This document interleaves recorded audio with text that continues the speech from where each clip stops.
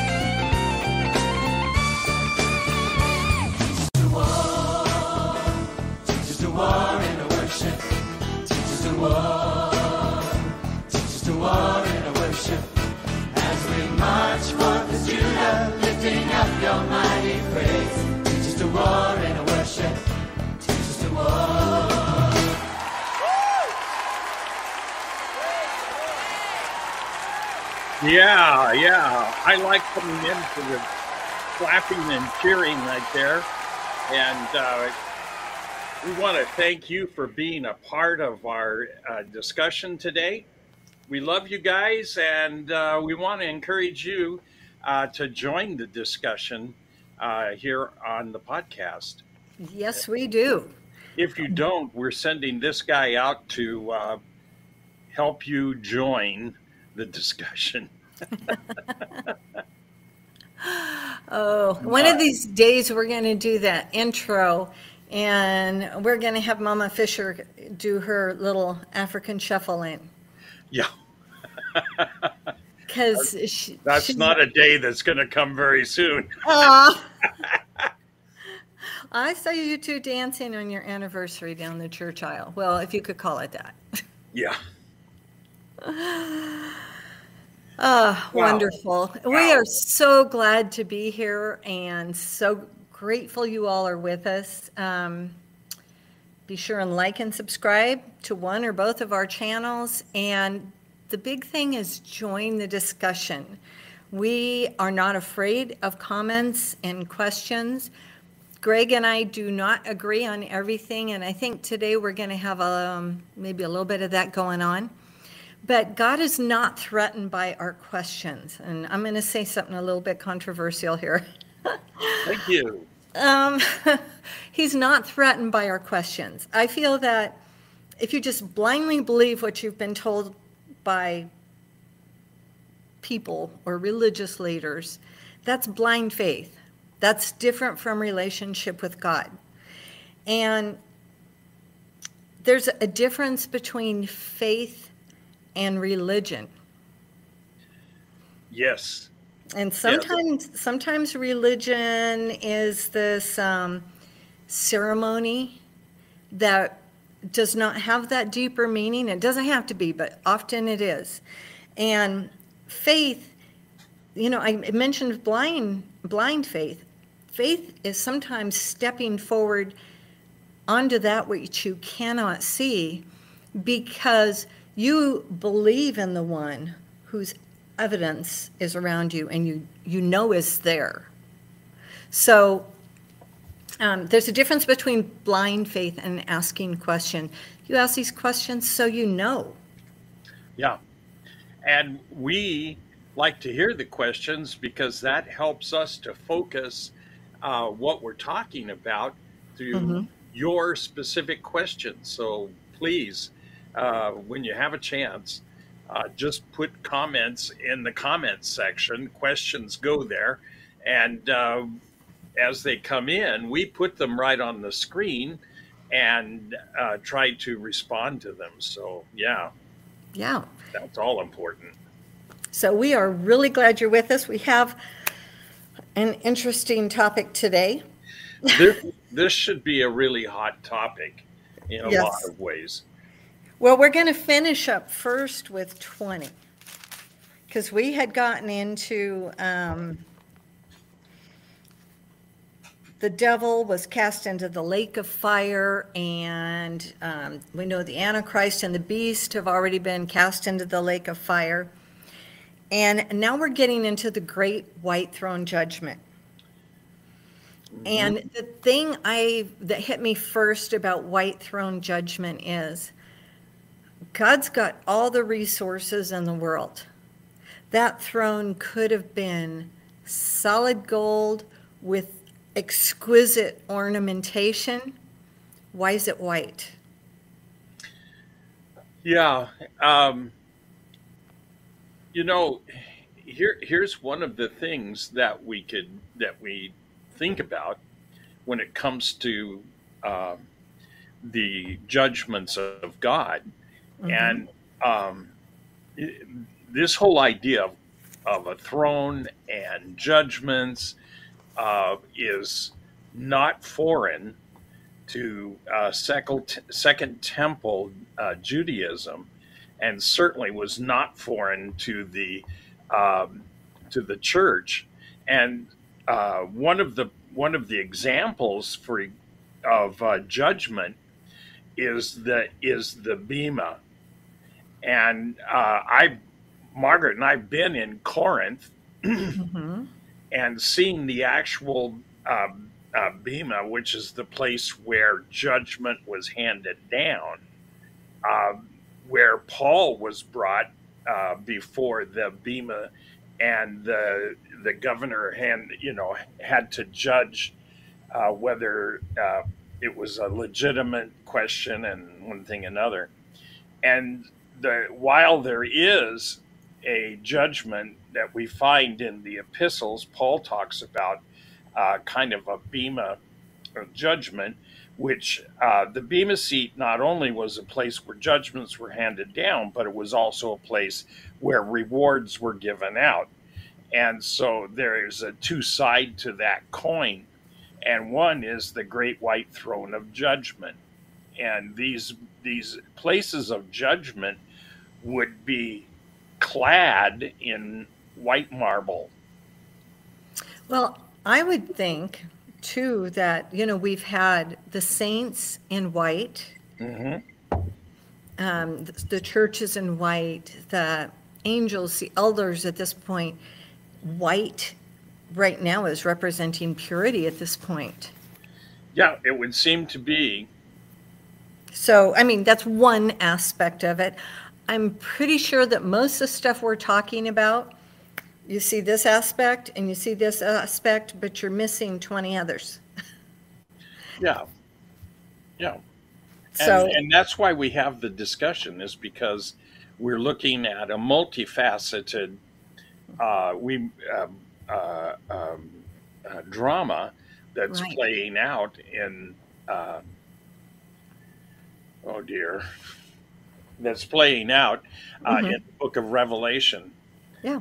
And I need to take just a half a second break because someone came in And has needs. is licking on my leg. So Okay. I'm going to put Juggy out and I'll be right back. I'm going to start reading verse 11. Please. Okay. Come on, Jug. So then I saw a great white throne and him who sat on it, from whose face the earth and the heaven fled away. And there was found no place for them. And I saw the dead, small and great, standing before God, and books were opened. And another book was opened, which was the book of life, and the dead were judged according to their works by the things that were written in the books. So first we have the earth and the heaven fled away. They couldn't even stand in the presence of God. Right. In the presence of God, they both fell. And then we have the dead, great and small, standing before God. There's two books. Yes. There's the book of life. Yes. Actually, at least two books. Yes. And then it says the dead are judged by their works that were written in the books, plural. Yes. Yes. So if you think about our lifetime, everything you do is recorded in a book. That's correct. Even the things that you think no one knows about. Right. Because Even that the book, thoughts. Yeah. yeah, that book records an account of even individual thoughts. Right. It certainly records the actions and the words that we put to those thoughts. Yeah, if you think about it, it's almost like a little microchip in your brain that's downloaded into a book. Things you don't even know you were thinking. Yeah. No, it's, yeah, we're not, maybe not quite that way.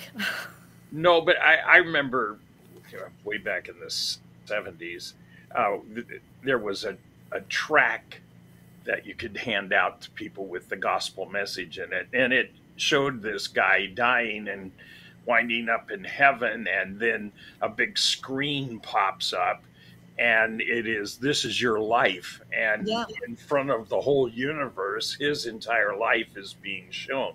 The things that he wished were hidden, as well as the things that were commendable. And that I got to tell you, that idea scared me. Yeah. Until I realized that because of my redemption, because of my being redeemed by the Lord Jesus Christ, if the screen pops up and the videotape starts to run, it's blank. Okay, videotape, you're dating yourself. Whatever. Anyway, when I was reading that earlier in the week, I go through and I try to digest a little bit of this each day. And when I was reading that earlier in the week, there's a saying that said, God created us to be human beings, not human doings.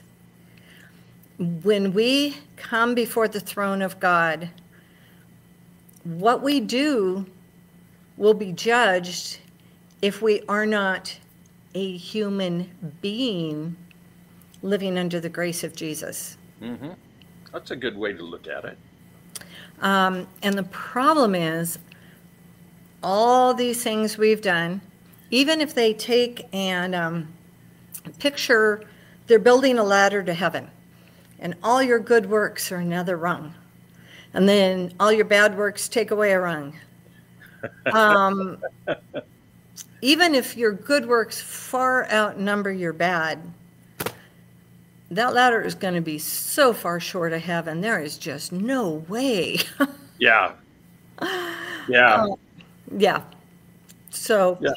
And that's a common kind of cultural Christianity belief that the good and the bad are going to be weighed, and if you've been a really good Christian and followed the 10 Commandments and kept all of that, that will outweigh the bad things that you've done, and so that will be your judgment.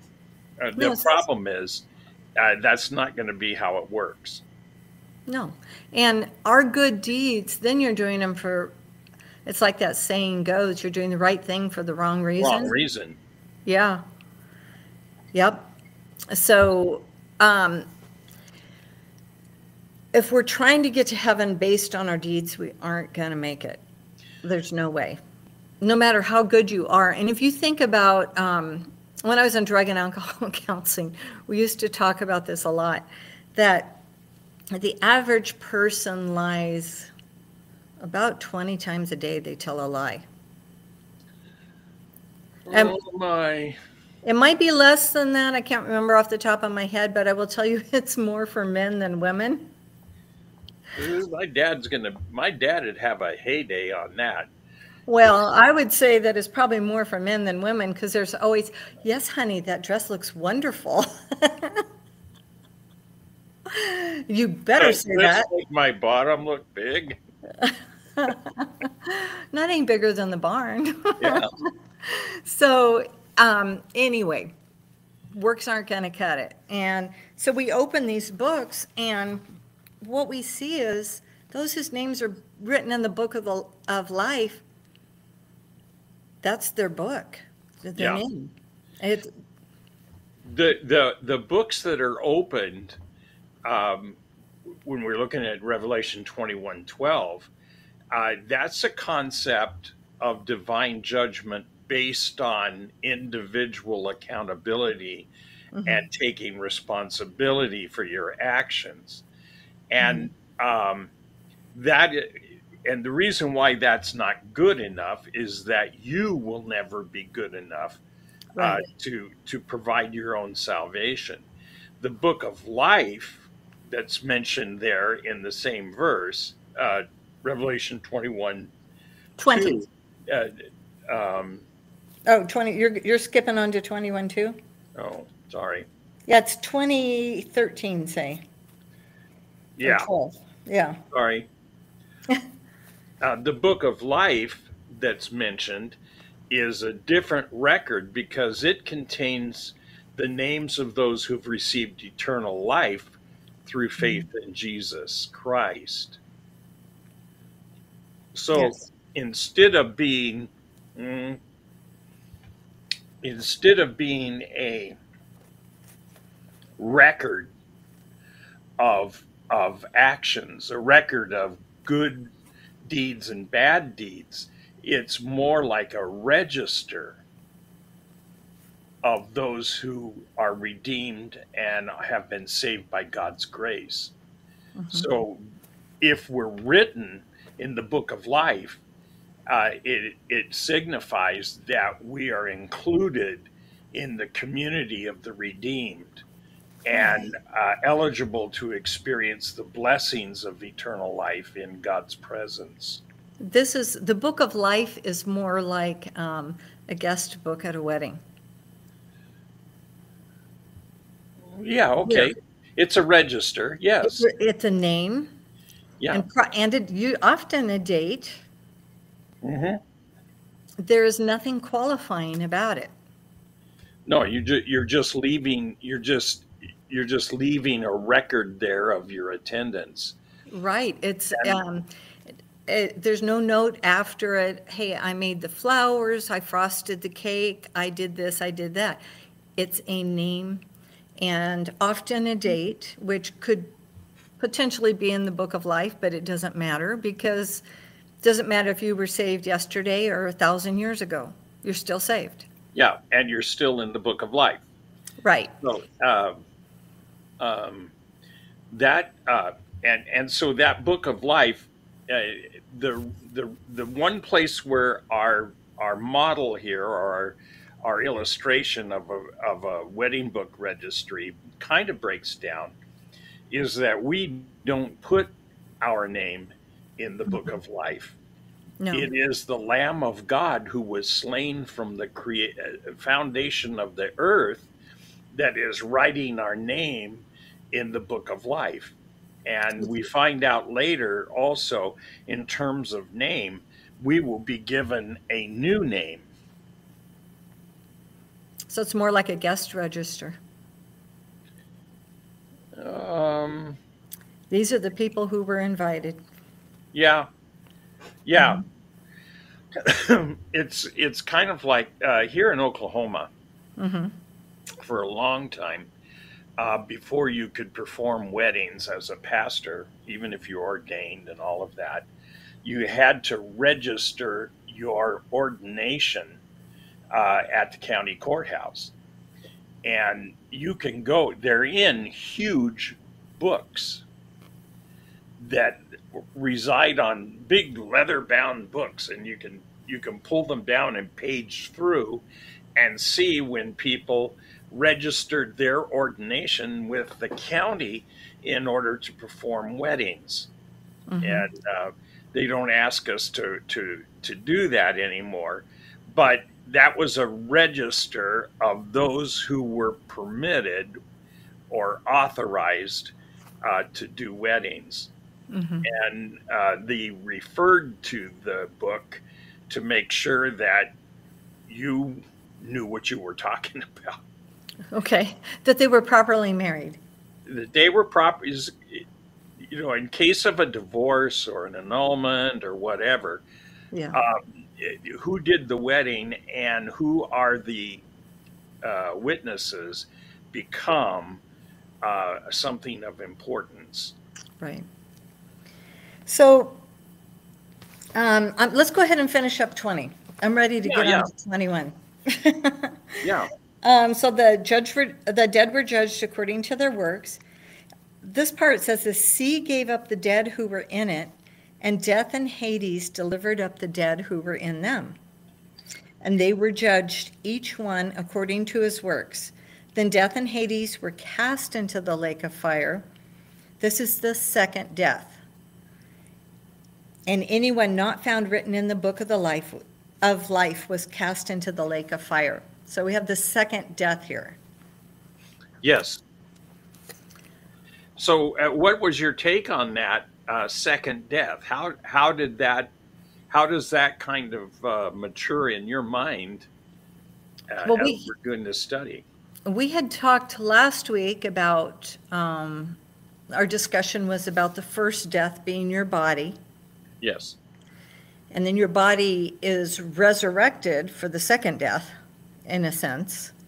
In a sense, yes. Everyone is resurrected.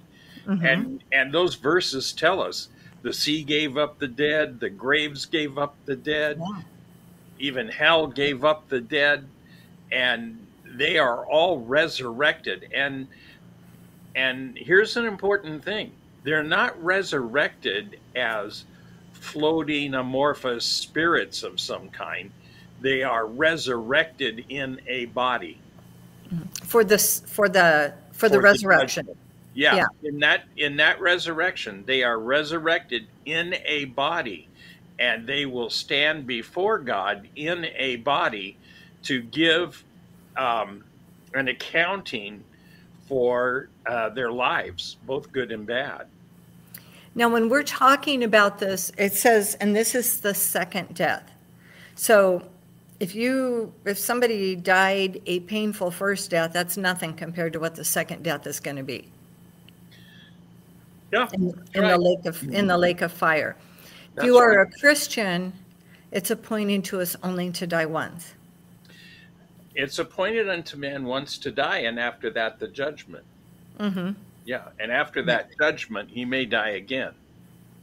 If he's not written in the book of life, right? Yes. Okay. So here's so that one of the things that we have been taught, and one thing about doing a podcast is you really start to question everything, every little word, right? And so I'm going to ask a question here that I'm questioning. I'm not really sure what I believe, and let's have a conversation about it. And this is what we'd like people to do also, ask questions that we can have a conversation about. We have been preached to often about eternal judgment. Yes. And this is a really, I can't, it might be an irreverent question, but it's a relevant question. I don't. Yeah. So is judgment eternal? Yeah. Now there is a discussion. Is judgment eternal? We looked at what's happening to these people. Mm-hmm. Do they burn forever? Yeah. Do they burn forever? And that is the eternal conscious torment point of view about hell. Okay. And for people that are listening, I can highly recommend a series of YouTube videos called Rethinking Hell. And it is by some very powerful and sincere Christians, teachers, people that are scholars, and they're talking about hell and what it means for there to be a hell and what it means to be there eternally. And this is the traditional view of hell. And most of us who grew up in some kind of traditional evangelical church we would understand hell as a place of eternal punishment and conscious suffering for those who've rejected God. Okay, so We know Christians are promised eternal life. Here's one of the things, one of the reasons I'm asking this question. We have been taught that teachers are doubly accountable for what they say. Is this true if they're teaching evil? Is the deceiver and the deceived under the same eternal judgment? Well, from the eternal conscious torment point of view, each person is solely responsible for their own actions. And so when we're standing before the throne of God, there'll be no finger pointing. I mean, the politics and society of our world today, it's all finger pointing. Right. They did this, and now we're going to do that, and it's one-upsmanship. When we're standing before that throne, there is not going to be any finger pointing. It is you and God. Now, and in this traditional viewpoint, hell's literal, and it is an everlasting state of separation from God, and the individuals therein experience torment and separation from the love of God. That's a kind of a traditional view of hell. Right, separation from the love of God. I mean, I picture this as the lake of fire burns forever, and we know that Satan's already been condemned to that. Yes. So there is another judgment even after him. So he's not like Jesus, where everybody who's under him, he's going to cover. Yeah, no. Because we are all standing, every human who's not written in the Lamb's Book of Life is going to stand before that throne and make an account and give an account for themselves. And so, and for me personally, I hold the eternal conscious torment view of hell. I think that that's what the scripture teaches. But there are other points of view about hell, and one of them is annihilationism, or we could call it conditional immortality. And that is that idea of where the dead are resurrected in this last resurrection in bodies. They have a body to stand before the throne of God, and they are judged, and hell is the end for those who have rejected Christ. But those who hold the view of annihilationism suggest that hell is not eternal conscious torment, but at some point a complete destruction and annihilation of the soul of the person. And that's where, you and I were in talking about this. We're talking about the person, and all that they have done are burned, and eventually, if we believe in annihilationism and conditional immortality, there's a point at which that person ceases to exist. But apparently tastes of the punishment of hell for some time before that happens. Right. I would, yeah. And that would be my question. Like even in John 3:16, it says, God so loved the world, he gave his only begotten son, that whoever believes in him should not perish, but have eternal life. So that indicates that those who don't have eternal life perish in some form. And what we're discussing now is what's that form look like? And there's different theories on it. Yeah. Because there's even now, I could share, a third viewpoint. These are three viewpoints that Mhm. are common in evangelical Christianity: the eternal conscious torment, the annihilationism or conditional immortality, Mhm. and the third one would be universal reconciliation and restoration. And the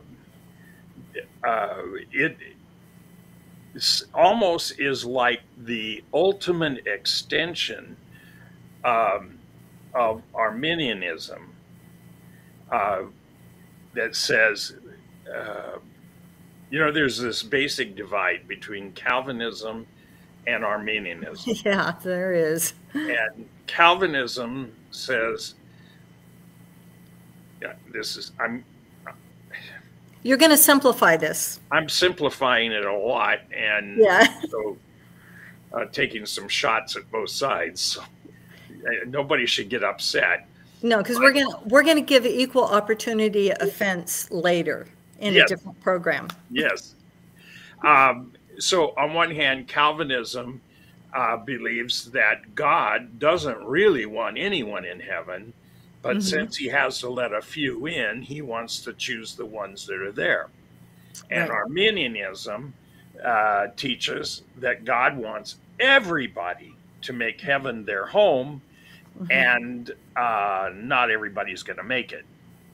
Yeah. So the ultimate extension of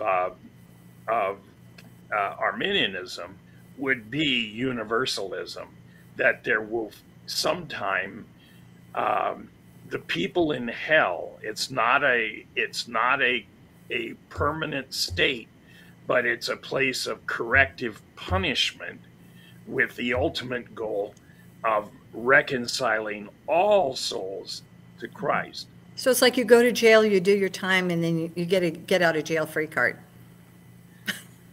Well, you get a get out of jail free card if you pass.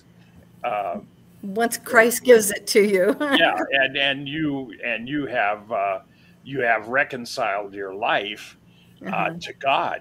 Yeah, you get a get out of jail free card. So that would be the ultimate extension of Arminianism, and the ultimate extension of Calvinism would be the eternal conscious torment point of view. So we have, let's get into 21 a little bit, because there's a few verses there that I think that people will pick up different things from what we just said. Eternal conscious torment, annihilationism, and universal reconciliation. Would you join a group that uses smaller words for me, please? Anyway. Well, you can call it restoration of all things. Okay.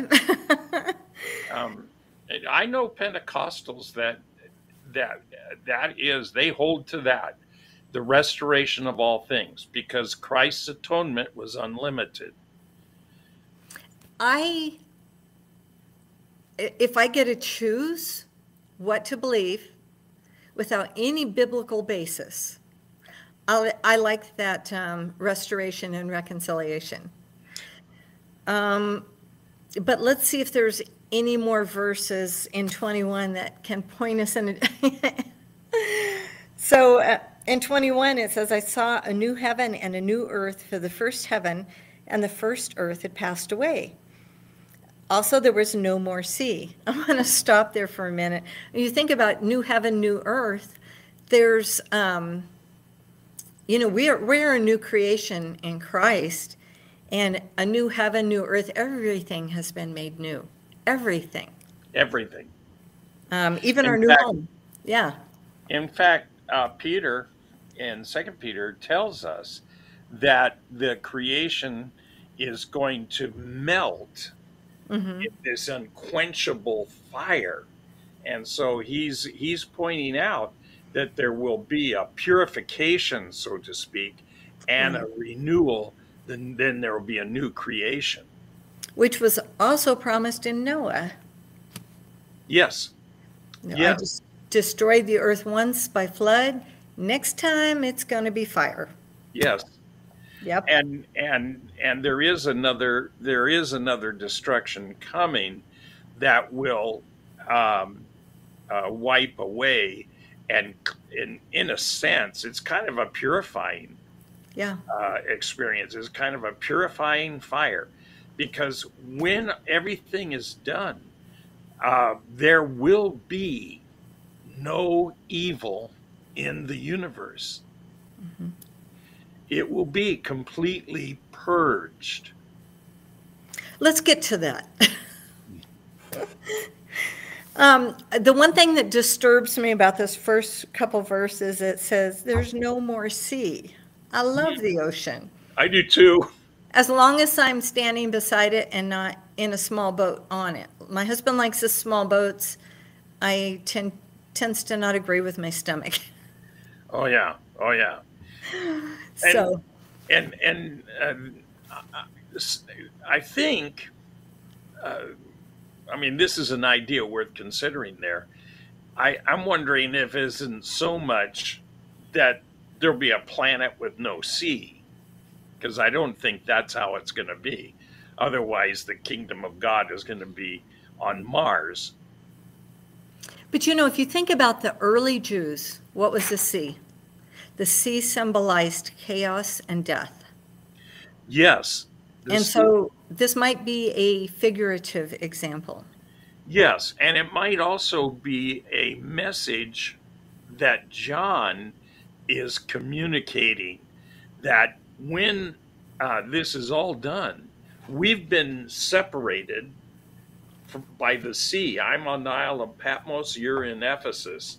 Oh, And when all of this is finished, there won't be a sea between us. We're going to be all together in the kingdom of God and in heaven. no, in heaven, isn't there a sea of glass? Yes. So And we a can river probably of walk life. on water. A river of life as well. Yes. So it's And not without water. it's not without water, and it isn't without sea. Okay. And so, no. What is God's ultimate goal in all of this? He is restoring everything that was destroyed in Eden. And we have there's something locked inside of human beings, that we have a drive, a desire to return to Eden. Mm-hmm. And Plato even wrote about that when he was talking about utopia, and Karl Marx wrote about that, and the whole idea of communism is that eventually we will return to this Edenic existence. But And so this is why these, like Walmart and all these nurseries do such a prolific business, right? For those of us that are trying to create our own Eden, only to find the deer like it also. yeah, But yeah. yeah, So, and Eden, remember this, that Eden was that place on earth that God said, this is mine. mm-hmm. This is where I want to be. And this is where man walked with God. Yes. And this is where it was perfect. Everything perfect was in that Eden. It had river, it had trees, it had everything. And man was there in God's garden, and walking with him and learning from him. And so what is God restoring? He's going to restore that thing that burns inside of us as humans, that says there's something better than this. So when we're looking, we have the holy city, New Jerusalem, comes down out of heaven from God, prepared as a bride adorned for her husband. And there was a loud voice from heaven saying, Behold, the tabernacle of God is with men, and he will dwell with them, and they shall be his people. God himself shall be with them and be their God. And I'm going to stop there for a minute because this is Eden. This is what you're talking about. Yes. Now, this next, we're going to talk about a little bit more in depth. And God will wipe away every tear from their eyes.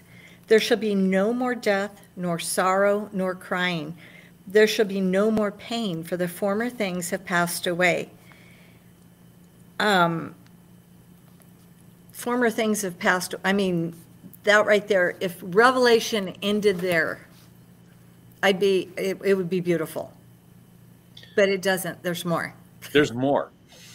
Yeah. Oh, wait, there's more. I know. You thought I was going to cut off the whole show. No, But he talks about God wipes away every tear first.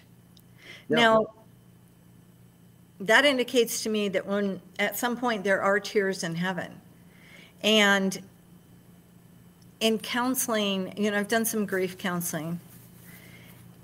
And this sounds like a time to, in some ways, we're probably grieving what was lost. If you're in heaven, you are not going to be grieving the loss of your house, the loss of your bank account. You're going to be grieving lost souls. Yes. The only thing that's going to make me cry in heaven is those people that I have prayed for and earnestly desired to be my treasure in heaven. The only treasure you're taking with you from earth is people. Yes, relationships. Yes. Right. So, I mean, it sounds like there's a time where we're grieving. And then it says, then there'll be no more death, nor sorrow, nor crying, and no more pain. And that would make me wonder if somehow, for some reason, the people that were cast into the lake of fire cease to exist. All their deeds, everything they've done in their life is erased. And I'm just, I'm thinking outside the box, asking the strange questions for that reason. Yeah, there are people that have suggested that very idea, that we're in heaven in this glorious place that it just cannot be described by human language. Right. And we're experiencing joy and other human emotions at a level that we never thought we could experience that at all. But there will be the memory of what was lost, as you pointed out, and it is Right. people, and we will grieve. Maybe we will be grieving over the fact that our loved ones, people that we prayed for and earnestly contended for, sincerely rejected Christ, Right. sincerely rejected God in his offer of salvation, and have found a place in the lake of fire. Yeah. And maybe and the comforting part would be they don't exist and you don't remember them. Could be. I know that God has a way to make all things right. But, for me, that would be the sorrow of heaven, is those that, I wish so-and-so was here. Yeah. Yeah. And there's a lot of so-and-sos. So, Well, and that's a part of the sorrow of the first death here on earth. right. I can't tell you how many times when we lived in Africa and I would see something being done, and I would think to myself, I wish my dad could be here. Dad would appreciate how this is being done. and and he can't be there, and I can't get him, and I can't even talk to him and say, Dad, I wish you could have seen this. And on the other side, you were once a mortician, right? Yeah. And I used to play piano a lot for funerals. And there's a whole different spirit for someone who has gone on to heaven than for someone you would ask, oh, did he know Jesus? No. And you're going, what song do I play? Yeah. Yeah. What Oh, makes what do I do? I can't play Amazing Grace. You know, okay, let's pull out Pachelbel. Yeah. Not Taco Bell, Pachelbel. That, here's the thing. Even for a pastor, you're called to perform a funeral or to officiate a funeral of a person who was not a believer. And one of the things that I don't really like or appreciate is the approach that some people take that, I didn't know John Doe very well, but I know that if he were here today and then put the gospel message into his mouth, I don't think that's fair to John Doe. And so I think that in those cases, we need to point to the hope that we have and point to the scriptures that are there to comfort in this time without sending the guy to hell or putting him in heaven. Neither of which are our job. So this is true. It said that the former things have passed away. We know our bodies did, our bodies are made new. So you just wonder, what does this new thing look like? Because the very next thing he says, behold, I will make all things new. And he said to me, write, for these words are true and faithful. That's one thing we can count on. I think everybody agrees that Jesus' words are true and faithful. That's right. That's right. And we should never forget what Jesus said when he was with his disciples. He said, heaven and earth may pass away, but my words will never pass away. Mm-hmm.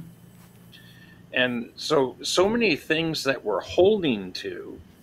I know people that are just trying to get a word about life, about how are we going to handle all of the issues of the day, and they're running to find answers.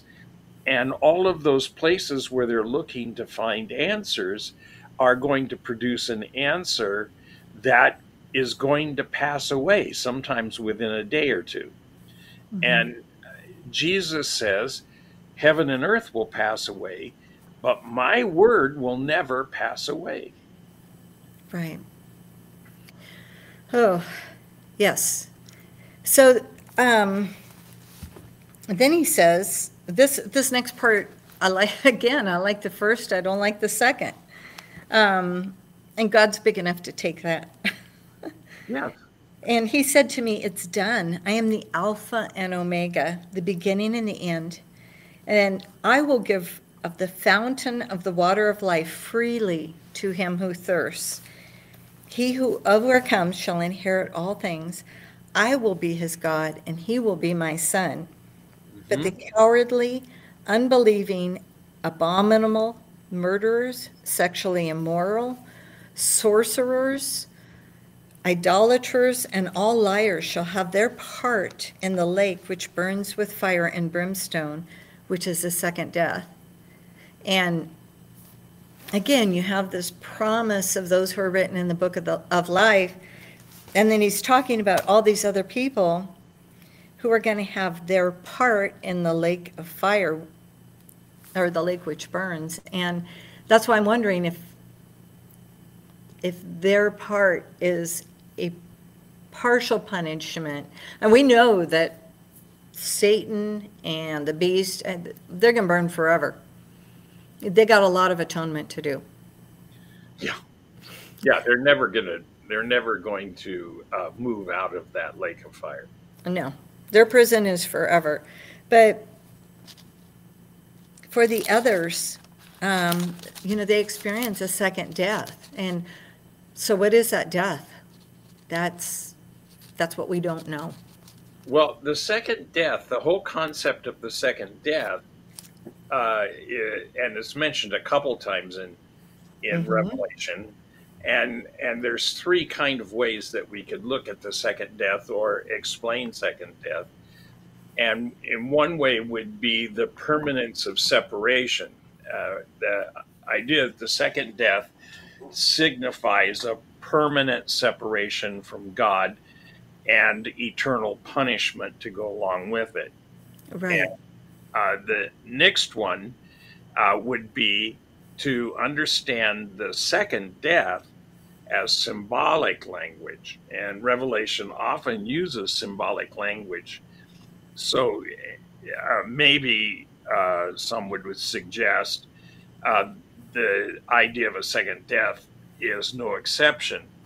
And maybe it's being used by John to convey in a vivid way the seriousness of the consequences for those who persistently reject God's love and grace. And the third way we could look at it is it's a contrast with eternal life. Right. And we could look at it, this is kind of what was in my mind when I was thinking about it, is those who are born twice only die once, and those who are born once die twice. And that's really what we're talking about. It's a contrast with eternal life. But the question is, what is that? Is that death a death, or is it an eternal death? It is a death in terms of being permanently separated from the love of God, and it is a physical separation, just like physical death separates us from our loved ones in our body. The second death is a separation from God's presence. So, and that's how I would understand it. Is like that. But the idea that it is two things side by side to demonstrate the difference is also an idea that is interesting and commendable. And we've seen this over and over as we've gone through the book of Revelation, that there's a kind of an unwinding layer by layer of all the stuff that Satan and his cohorts have imposed upon the earth. And so in contrasting, and for every satanic thing, there was a godly thing. There was a marriage supper of the Lamb, and on earth there was a great banquet laid out for the birds of prey in the bodies of those who had fought against the Lord. So there's this juxtaposition of two things to demonstrate that, kind of the two sides of the coin or something would be common. And the contrast between eternal life and eternal death is something that is a great demonstration, and it highlights, I think, the binary nature of the final judgment. Now look at this too. You know, it says that he'll give freely of the water of life, the fountain of the water of life. So you think about all those years that people have looked for the fountain of youth. I'm not totally joking, because, you know, you think about in the Garden of Eden, they had the tree of life. So we have the tree of life. We have the river of water. We have, we basically are eating and drinking from the fountain of youth in heaven. Yes. We don't have this body of death. We have a body of life. Yes. Yes. And I don't have any biblical evidence that I can nail down and say, here's chapter and verse. But I'm hoping that when I'm resurrected in a body and with a mind, a body that when I was like 30 years old, and a mind of what I've learned in 77 years. I don't know if that will actually happen or not, but definitely we will be lively people who inhabit a body, and we will still be spiritual, and we will live in a supernatural universe. You know, if you think about all this stuff we're learning in Revelation, okay, what's the human brain? About fist size? Yeah, a little bigger than that, but yeah. Yeah. So you have something this big trying to comprehend something so big we can't even see the end of it. Yeah. And trying to understand a concept that's even bigger than that. Yes, yes. And the human brain cannot conceive of the glories that now we're talking about in this part of the book of Revelation. And this is the ultimate goal, the ultimate ending that we've been looking forward to. We went through a whole lot of really difficult passages. And yeah, I mean, there was beasts and there was vials of God's wrath and trumpets and all of that. Now we are on the side of like, whom this all has opened up into glory in a way that we cannot comprehend or describe. I'm wondering if our heads will be bigger to hold everything that we're comprehending there. I don't know. Or maybe the information is just so concise it fits. Right now, our brains leak. Yeah, mine leaks pretty bad because I did a wedding yesterday in the park, and I got home and I couldn't find my iPad, and that's where I have my wedding ceremony is on an iPad. And I quickly called the groom and said, oh man, I think I left, because I sat in their car and we filled out the paperwork and I used the iPad to write on. I said, I think I left my iPad. And he looked and came back and said, no, I don't see it anywhere in the car.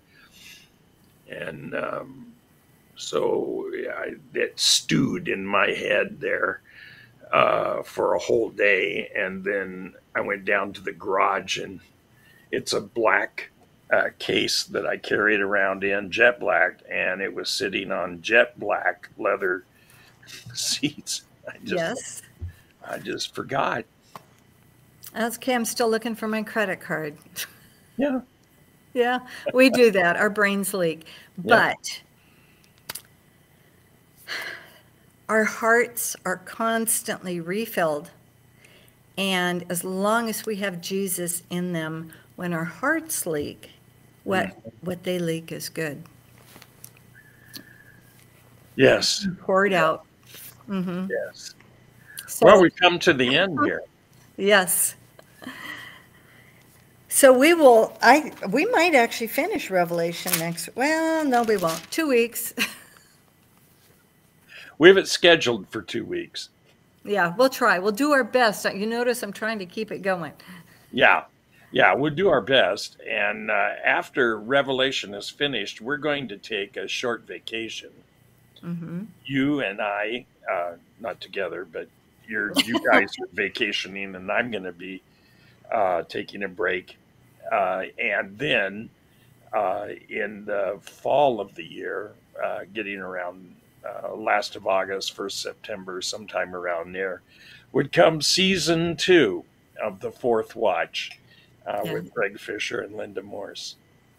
Thank you so much for joining it, and God bless you all. Yes, and we love you. Thank you for being here. All right.